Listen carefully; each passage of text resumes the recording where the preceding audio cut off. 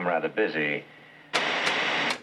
Now he's going to move like right along to McGregor. That's his whole life, you know.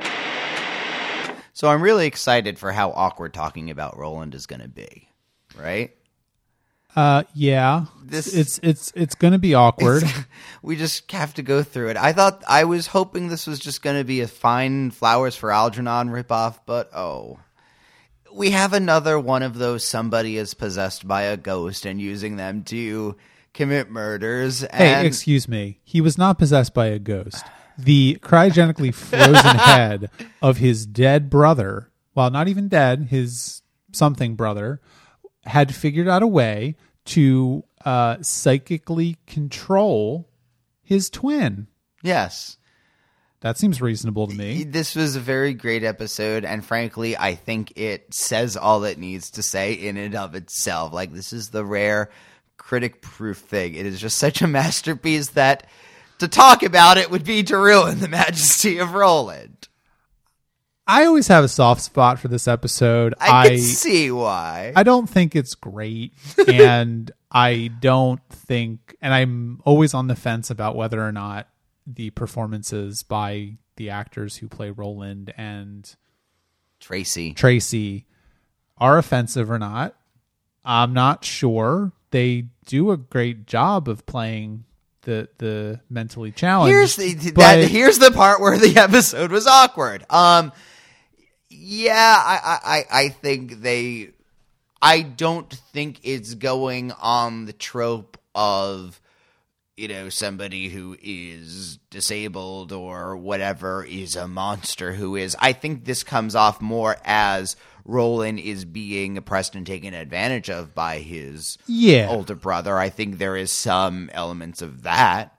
I would agree with that. I think that primarily what Roland is about to me is the lengths to which kind of awful people will go to do things. I mean, this is picking up something that was as early as episode 2, which is that technology is good, right? It does good things for humanity, and yet to get and I think technology is neutral. That's a fair point, but either way, even if technology is used for a good purpose, there are lines that one can cross where the process to get that technology is immoral and kind of taints it in a way. And so, I don't think these scientists are seen to be fairly ruthless and just not good people. And in their search for this engine that they're building, which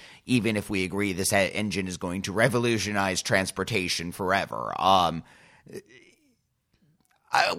is that really a good goal? I don't know. Did they kill the guy in the car accident? I wasn't quite clear on that point. I don't think so. So I guess now my other point is, what exactly did they do that was wrong? A scientist died and they took his work and continued it.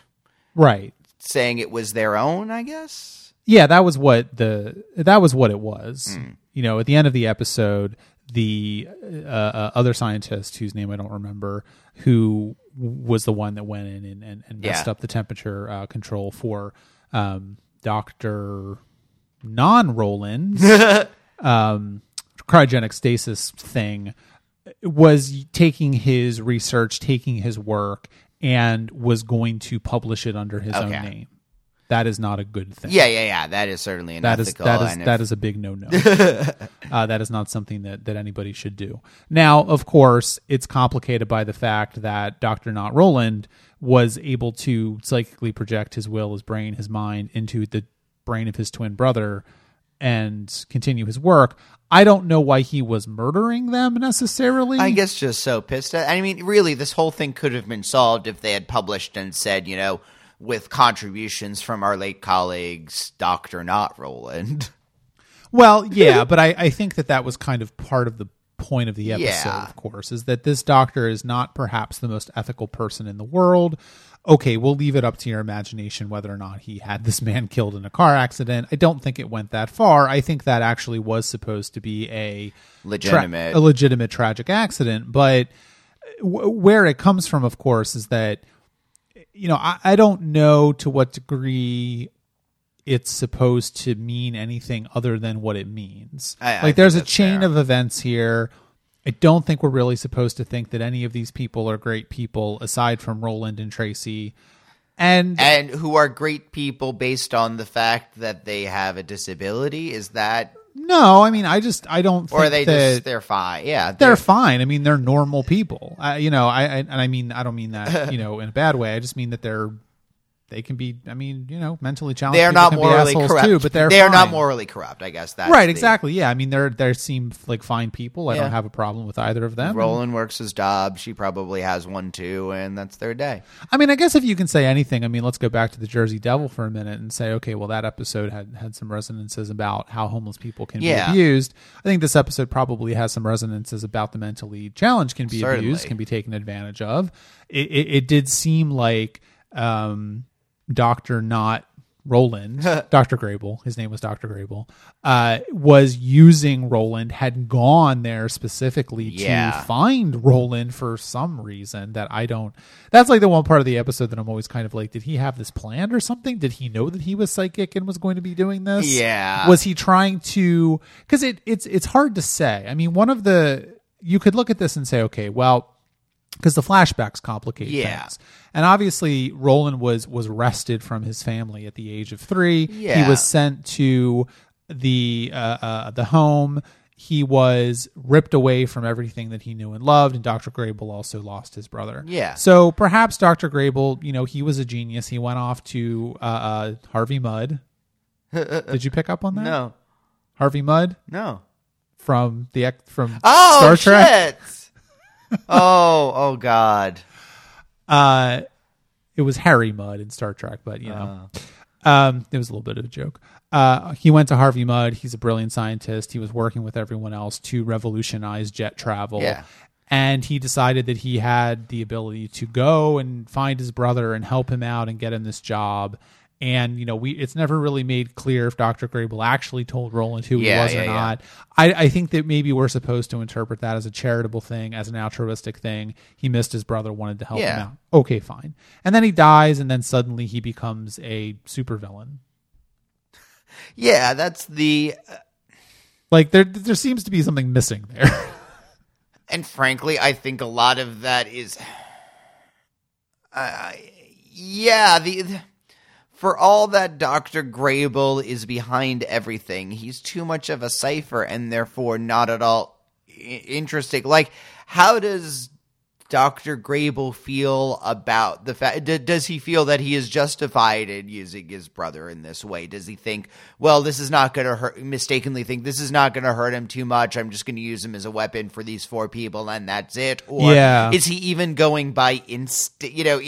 Is he so beyond conscious thought that it's just a lashing out? Like there is. Right. We don't know the answer to that, and I think we need to know the answer to that. I think that is part of the problem with the episode is that Dr. Grable is a cipher. We don't know anything about him except what everybody else tells us. And so, by definition, he's not a character. Well, there is that line that Scully has at the end of the episode where the woman at the home is asking, well, what exactly? And she says, we don't know what happened. All we know is that, this is what happened. We can only state the facts. Obviously, Scully and Mulder have the idea, the theory of what really went on, but...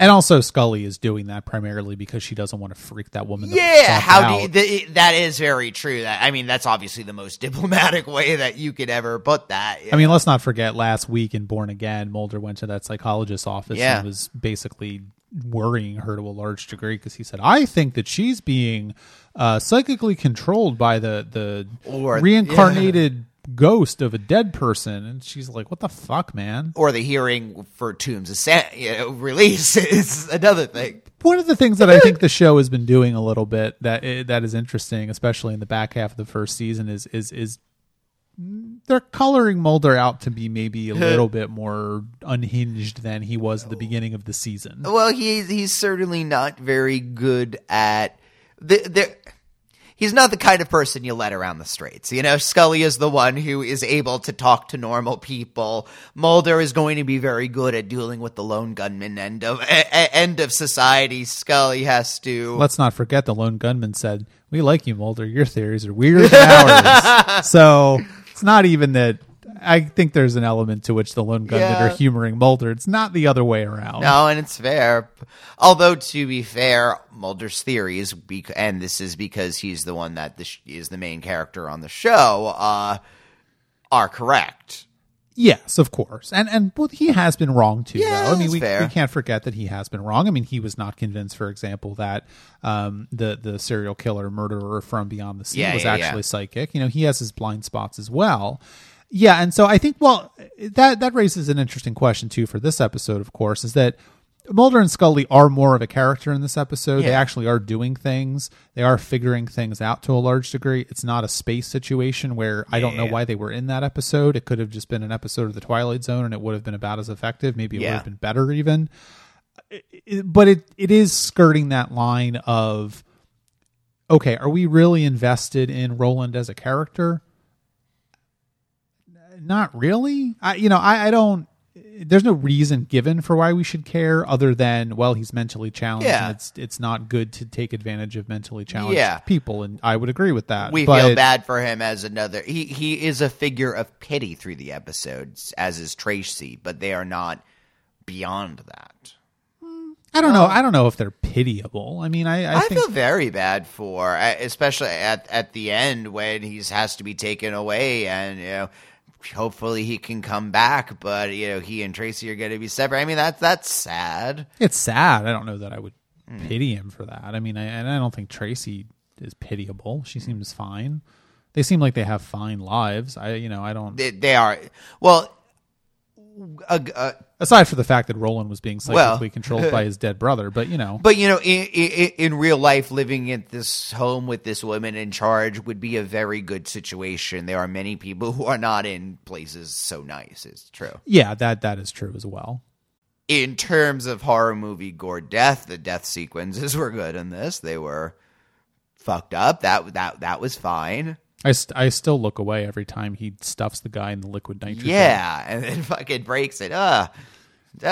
Foley artist went overtime. Yeah, no, I know. I mean, I think that the episode is well constructed. I think the mystery is about as interesting as it can be. You know, I think that the mystery of what exactly is happening with Roland is a good one.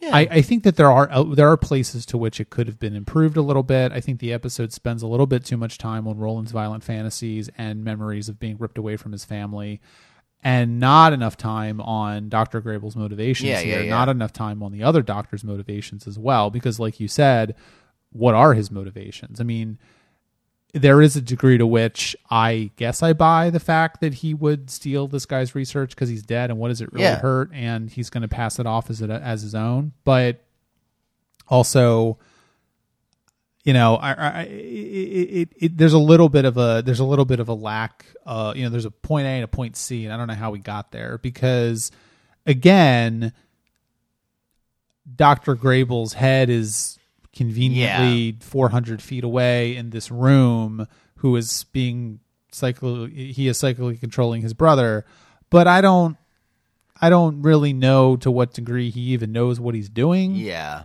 And so it just comes across as a little bit the whole thing just comes across as a little bit unclear. Yeah, I think it just, I feel like there are going to be some episodes that are where they pick a few things out of a hat. Psychic cryogenics, you know, mentally disabled brother, you know, science, and like, okay, let's write this episode. I still don't think you understand how TV works. That's true. No, I kid, but I mean, I don't know. I think that sometimes, that's probably the case where they have an idea and they say, okay, well, I've got this idea, and then other things get shoehorned in there that don't really make a whole lot of sense.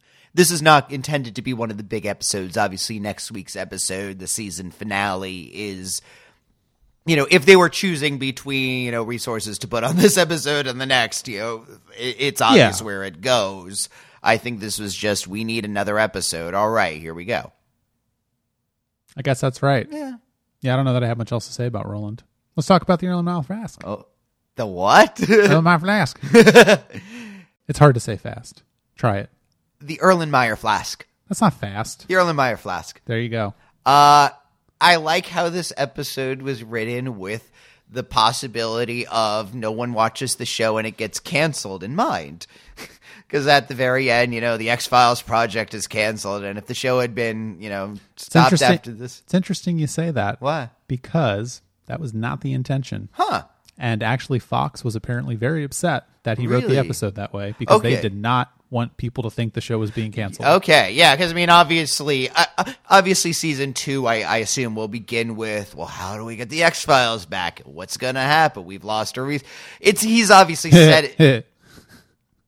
You don't know what's going to I happen. have no idea what's gonna happen. The beginning of the second season is Okay, I will just say this.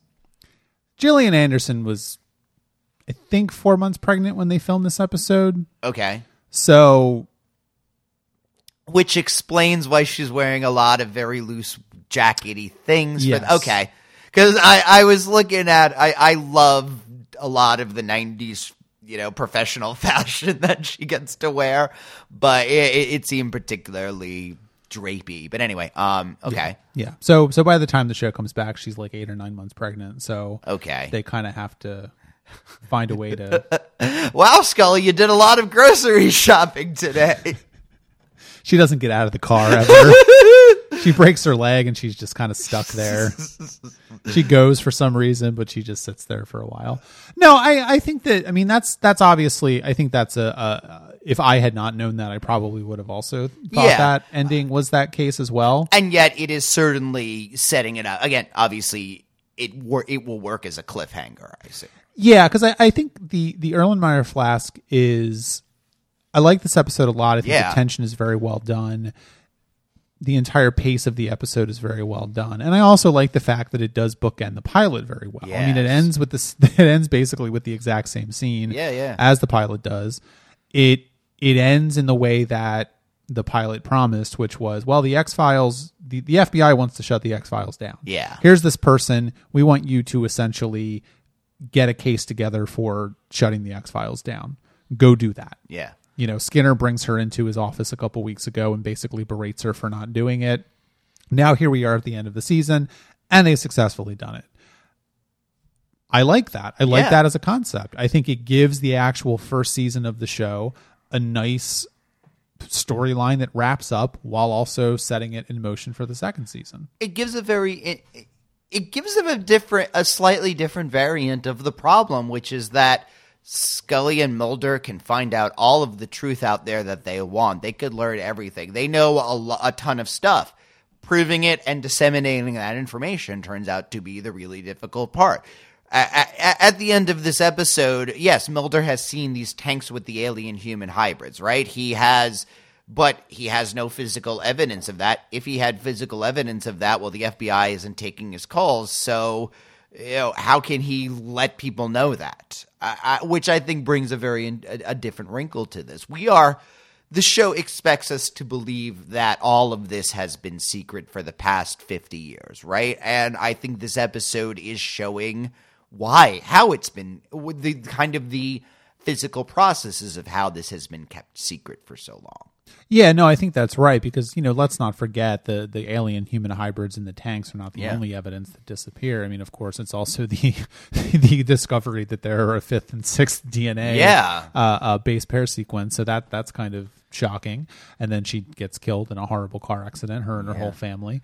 I like that little detail, of course, because that shows how deeply they want to protect this secret. As Deep Throat says, these are people who, gave alien DNA to little children. That's who we're working with. They don't give no fucks.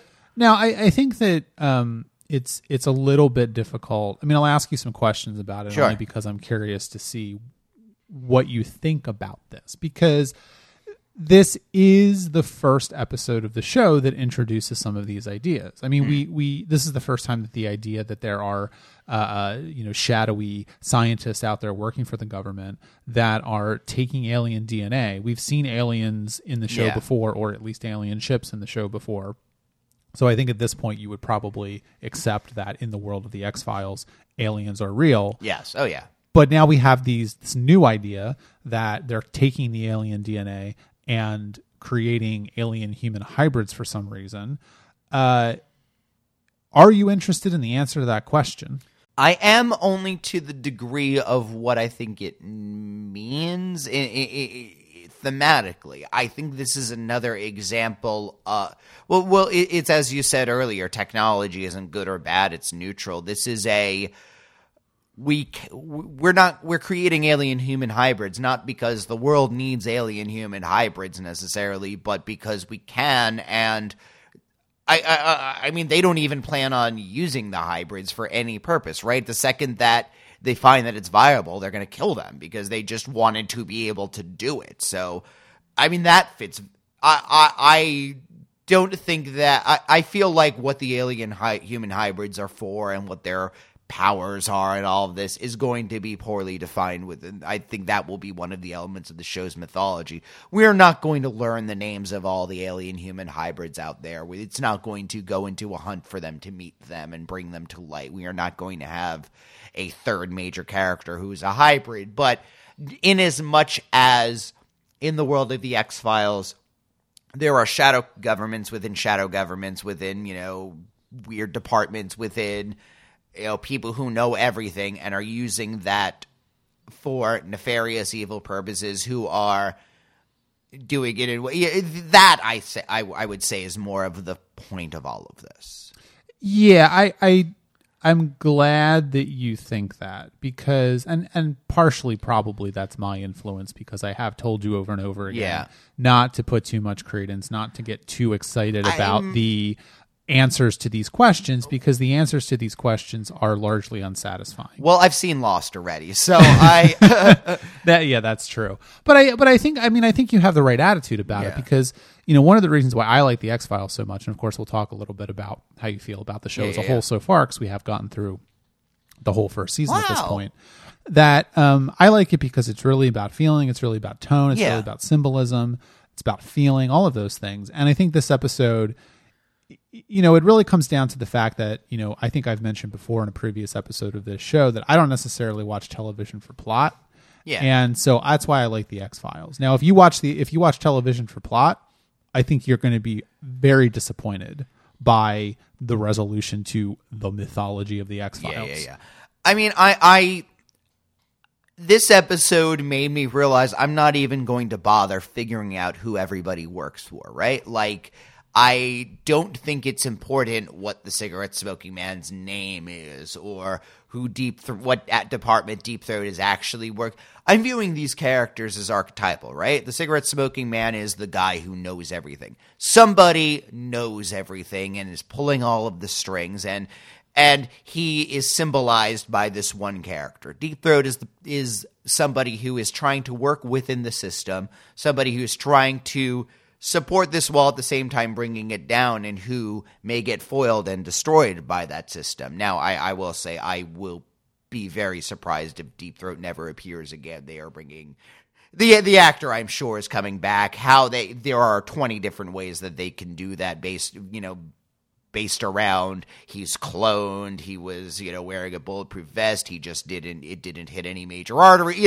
There's 20 different ways they could take I will head you off the pass a little bit. He is dead. He is? Yeah. Interesting. Yeah, he's dead. Okay. He does appear again, but he's dead. Interesting. That surprises me. I will leave it at that. Okay. Because they leave it a little ambiguous at the end. She doesn't say, obviously Scully doesn't raise her arms above her head and go, he's dead. No, it's true. She obviously knows by looking at the body what the, she is a doctor. Yeah. Skinner is somebody we haven't seen a ton, but I feel like he is going to be taken into the kind of company man archetype. In other words, he seems to me, I don't think that Skinner gives a shit about whether or not there are aliens. He really just wants a nicer and nicer office. And if the person who's giving him a nicer office says there are aliens, but they need to be kept secret, okay, where's my office? That's kind of It's an interesting read of Skinner. Okay. Just leave it at that. All right. I think that you've got some right instincts about sort of the X-Files as a whole at this point. And I think that this episode does a good job of synthesizing everything that everybody likes about the show and doesn't like about the show. And I do think that in general, it is much more important to engage with the ideas and tone of the show than it is about the plot. Oh, yeah. Because again, I've said, like, I think that the mythology, I think that the meta plot of the X-Files holds together pretty well until the 5th or 6th season. And then it just sort of falls apart. And we will certainly talk about that more as we get to that point, because I think that one of the things about the X-Files is, we're talking about Star Trek Voyager on Trek About It, our other podcast right now. And, I've always said that Star Trek Voyager is about 4 different television shows because it has 4 different showrunners. And so it does change its tone, not, I don't think severely, but it doesn't become a musical comedy or anything. Aww. But I know you were very excited about Voyager.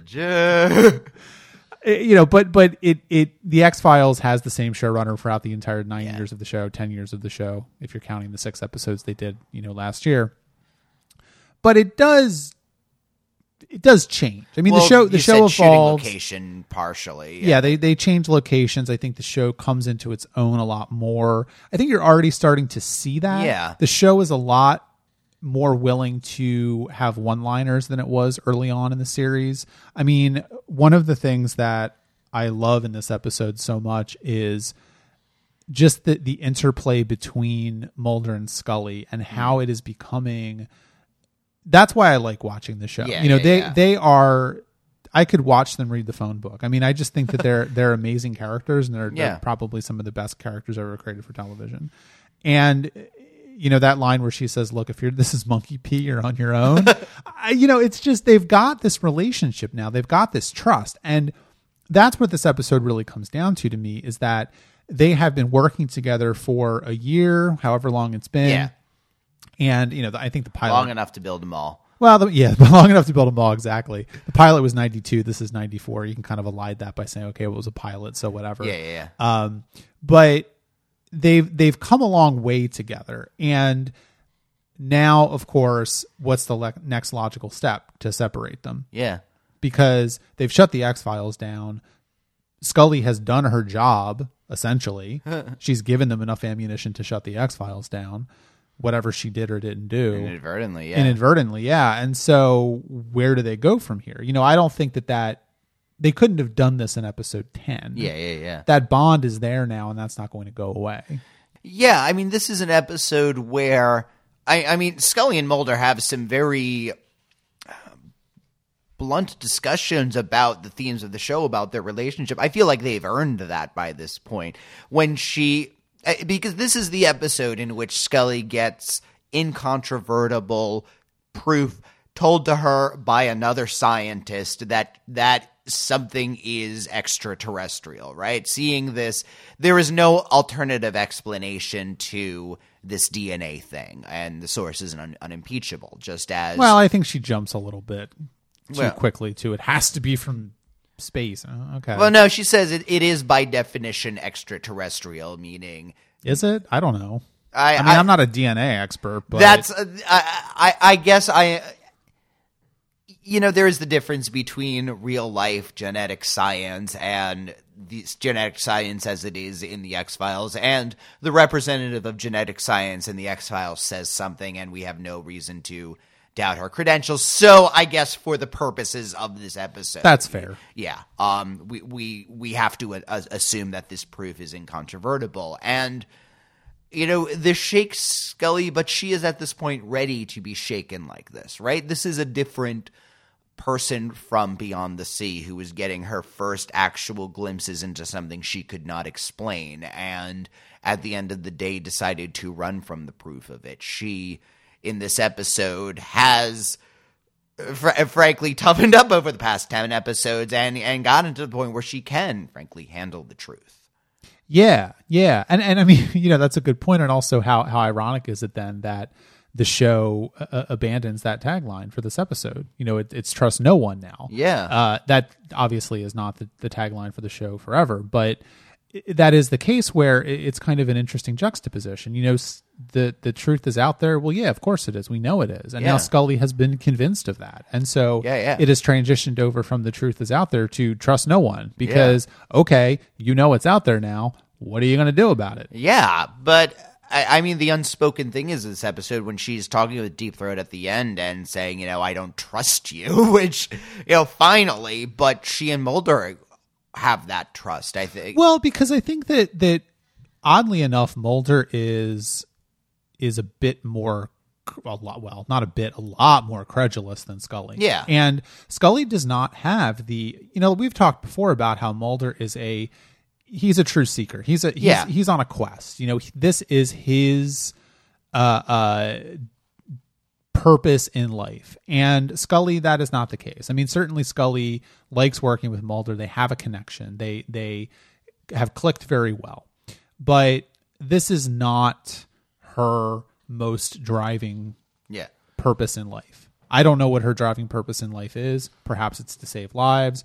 You know, whatever. She's a doctor. So, but at the same time, she is able now to look at the evidence and go with Mulder's interpretation, not Mulder's interpretation of the evidence, but Mulder's interpretation of reality to a certain degree. Well, I guess there's a difference between trusting Mulder and believing Mulder or thinking that Mulder is right. I mean, she trusts Mulder because she knows that she knows what his agenda is. His agenda is always searching for the truth. And even if he will jump to the wildest thing, for example, Eve is a perfect example of where he comes to the wrong he begins at a very different spot. There have been several points in which she is able to walk him back with evidence, with certain questions, with poking the holes in his in his presentation,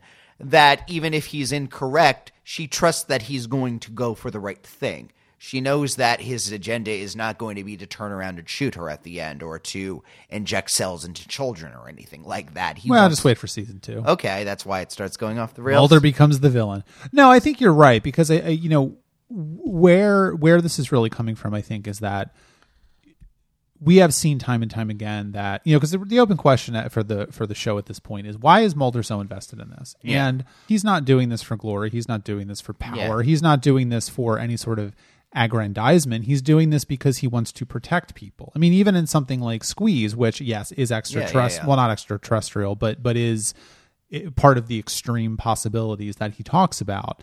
His driving motivation there is not to prove that Toombs is an alien. His motivation there is to protect people from being murdered. Yeah. And that is his motivation. His motivations are mostly pure. And so I think Scully sees that, and she has the 24 episodes or 23 episodes of the show so far to prove that to her. Yeah, if he's going with the wackiest things, well, again, this is a universe where the wackiest things do exist, and frankly, somebody needs to be protecting people from that. I mean, I think Mulder obviously has this past with his sister who was kidnapped, and there is an element of where he's trying to save himself, certainly, but he is also saving other people from going what he has gone through. Frankly, if Mulder has done his job, there will not need to be any more Mulders, in a way.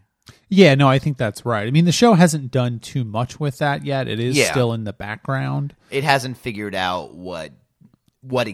I don't think I would be surprised if anybody knew what exactly happened to Samantha at this point beyond just she was kidnapped by aliens, probably. That reminds me of something else I want to talk about. But before we do that, I think that the other thing I like about this episode a lot is that it finally puts the cards on the table for Deep Throat. I mean, we have to talk about his death because I think he's an important character in the first season of the show. And, for me, what it comes down to is that Mulder is sidelined. Mulder is kidnapped by these shadowy agents who are hunting the human-alien hybrids. And Deep Throat comes up with this plan, this elaborate scheme, which may or may not actually be a scheme. Who knows? It seems like it was, because at the end of it, they murder him. Yeah. But or it's payback for getting Mulder back. I don't know. It's unclear. I mean, this is to some degree a conspiracy show, so the answers are there, perhaps not there. It's really more about tone and focus. But well, yeah, as I said, I don't care who anybody works for at this point. I don't think it matters. It's true. It's more. I mean, it's fun to talk about, but you're right. But I think that it's nice that Scully puts her cards on the table with Deep Throat, and she does accept his plan, and she goes to this facility and steals the alien embryo.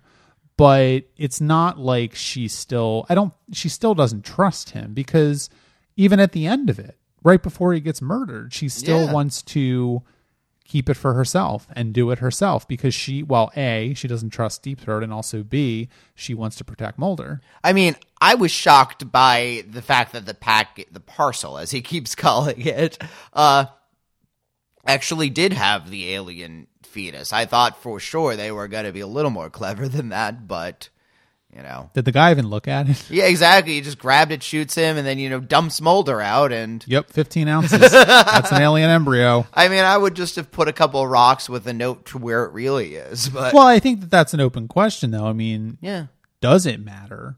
Why do they need that? No, and did they want it? And was this just an excuse to get rid of Deep Throat? And where is it right now in the cigarette smoking man's, paper, cardboard warehouse? I mean, I think it's funny because as wonderful of imagery as that is, as lovely of a bookend is, that place is so much less secure, and both in terms of physical security and of storage security than the well, it is the Pentagon. Yeah, but it's also behind a door, and what I'm saying is the sample was in liquid nitrogen. It's not. It's in a cardboard file folder right now. Well, I kind of read that a different way. I think that that's just indicative of the fact that they don't really care because they have so much of it. Yeah, and that's it. It almost seems, especially given how both times we've been in this warehouse, it's been sets of stuff, right? Like, it's not like, it almost seems like he's getting a collection. This is one of several alien embryos, and he has a little spot right for it. Just as the devices from the pilot episode, he puts one in a slot, and there's several others. I think there is an amount of, as you say, there is so much of that. That said, that is no excuse to not, chill something that needs to be chilled, but I thought they put it in formaldehyde or something. I admittedly don't know a ton about the same, and obviously it was stolen from that facility. So but again, as a logical physical, this is what is literally happening. Maybe it doesn't go, but in terms of what it means, that the cigarette smoking man has this room, which is obviously an analog of all the secrets that he knows in his mind. I mean, this is just one more secret that the cigarette smoking man knows. He knows everything. He has an entire warehouse full of secrets. Yeah, no, absolutely. I think that's right. Well, I guess it's a good segue for me to talk about the other thing I want to ask you about this episode in particular, and sort of the whole first season as a whole is, one of the criticisms of the X-Files is that the mythology episodes, the whole meta plot of the series doesn't hang together very well. And while I think that's true, I also think it's important to place the X-Files in a time and place. Yeah. And, we've talked a lot about serialization on other podcasts that we've done. And I wonder how you feel about how the X-Files is approaching this sort of continuing story, because this is something that was relatively new. And, when we talked about the last arc of Deep Space Nine, for example, we talked about how they weren't always completely successful at it. And that was even a new idea in 1999. And here we are 6 years earlier, where a television show is trying to do something somewhat similar to the way in which Deep Space Nine approached its serialization. And I think how a lot of that sort of happened organically because they wanted to increase the scope in which they could tell their stories. So, how do you feel about that in the first season of the X-Files? I mean, I see almost a range of things with obviously original series at the far end. TNG was one which, again, especially in, for example, the story of the rise of Gowron as the Chancellor, there were episodes where it wasn't necessarily no one sat down and said, all right, Gowron, this is going to be an 8-episode arc that we're going to pepper throughout the series. And, every 6 months we're going to check back in. No, there were events that happened and they were one-offs or maybe a 2-parter. And then later, I wonder what happened in the intervening time. And so a story does build up versus DS9, which, while it wasn't Babylon 5 level, everything was written and planned beforehand. Which is also not really true. Of course. Or I just always like to point that out to annoy Babylon 5 fans. But that certainly had more thought on it, and there was a little more. When an episode was written, you can tell they probably had the next step in mind, if not the next 5. I think that these are some vaguely alien-related concepts and themes, which are, like I said, I'm viewing the characters archetypally, and they are getting further resonances in. They are becoming more complicated as characters. They are becoming more interesting. They're spiraling out. Even where Deep Throat went from his very first appearance, where he's just like, I'm going to tell you something weird and then disappear. His entire character is an exploration of that can we trust who's giving us information theme. Scully points out, and rightly so, that Deep Throat has his own agenda. They don't know what it is, that he has demonstrably lied to them and on occasion, and any blind trust of him is a bad thing, and that yet Mulder does have the legitimate point that he is putting them in certain directions, maybe not as competently or well or as openly as he should or as Scully would like or anything like that. Certainly Scully would prefer if he would introduce himself, give her his business card and proceed openly in a meeting in his office. But as Fox does point out, he does have reasons for not, and we can assume that at least some of those reasons are legitimate. Yeah, no, I think that's all right. And again, I think Deep Throat is working within the system, and if his activities were the ending of this episode seems to imply that the worry that he's had all season that he will be found out has come to pass. I don't even know if it said he was found out, though. And that's what I was kind of getting at when I'm asking you the question about how the first season hangs together as a whole thing, because I think that Deep Throat is a large part of that, of course. And I think Deep Throat was in, 6 episodes. I mean, it's not like he was a constant presence in the show. Certainly, I think he was maybe referenced a couple of times and that he wasn't mentioned in. Although, out of the non-Mulder Scully characters, he's the one we've seen the most. We've only seen the cigarette guy 3 times. We've seen Skinner once or twice. Even if Deep Throat has only been in 6 out of 24 episodes, that's still a quarter of the... Oh, yeah, no, I'm not disagreeing. Of the series, as we've seen. Again, only Mulder and Scully have had more screen time. He's a very outsized presence on the show for the first season, and he is someone who obviously had a big impact on the first season.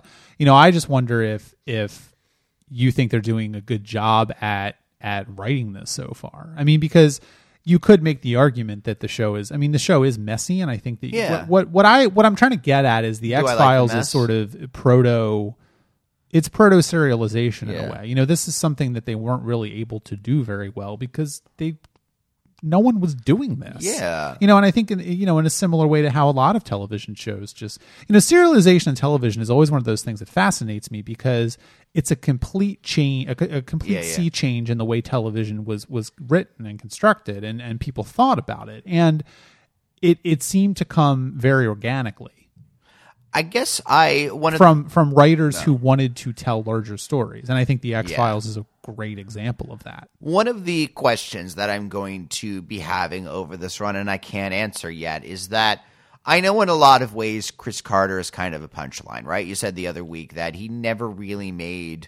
now, obviously, the X-Files for anybody would be a really fucking hard act to follow. It is hard to get such a massive success.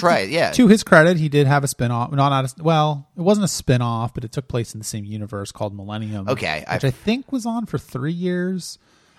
I mean, not a great success, but it wasn't canceled outright. No, and that's fair. But I guess my question will be, was Chris Carter doing the best he could with the creative tools that were around at the time, the techniques the ways of and if there are holes in his storytelling method, well, he was one of the people who was really working on this first. And so, or is it a case of where, his ambitions exceeded his talents, and maybe if he'd pared it back or worked with somebody who had been able to flesh it out a little more, I think that will be a question that I will be asking, because I don't know. I like the fact that there is a larger story that's being told. I mean, in a way, it's impossible to do this kind of a premise without implying the larger story. The fact that there is an office in the FBI building where somebody is investigating this stuff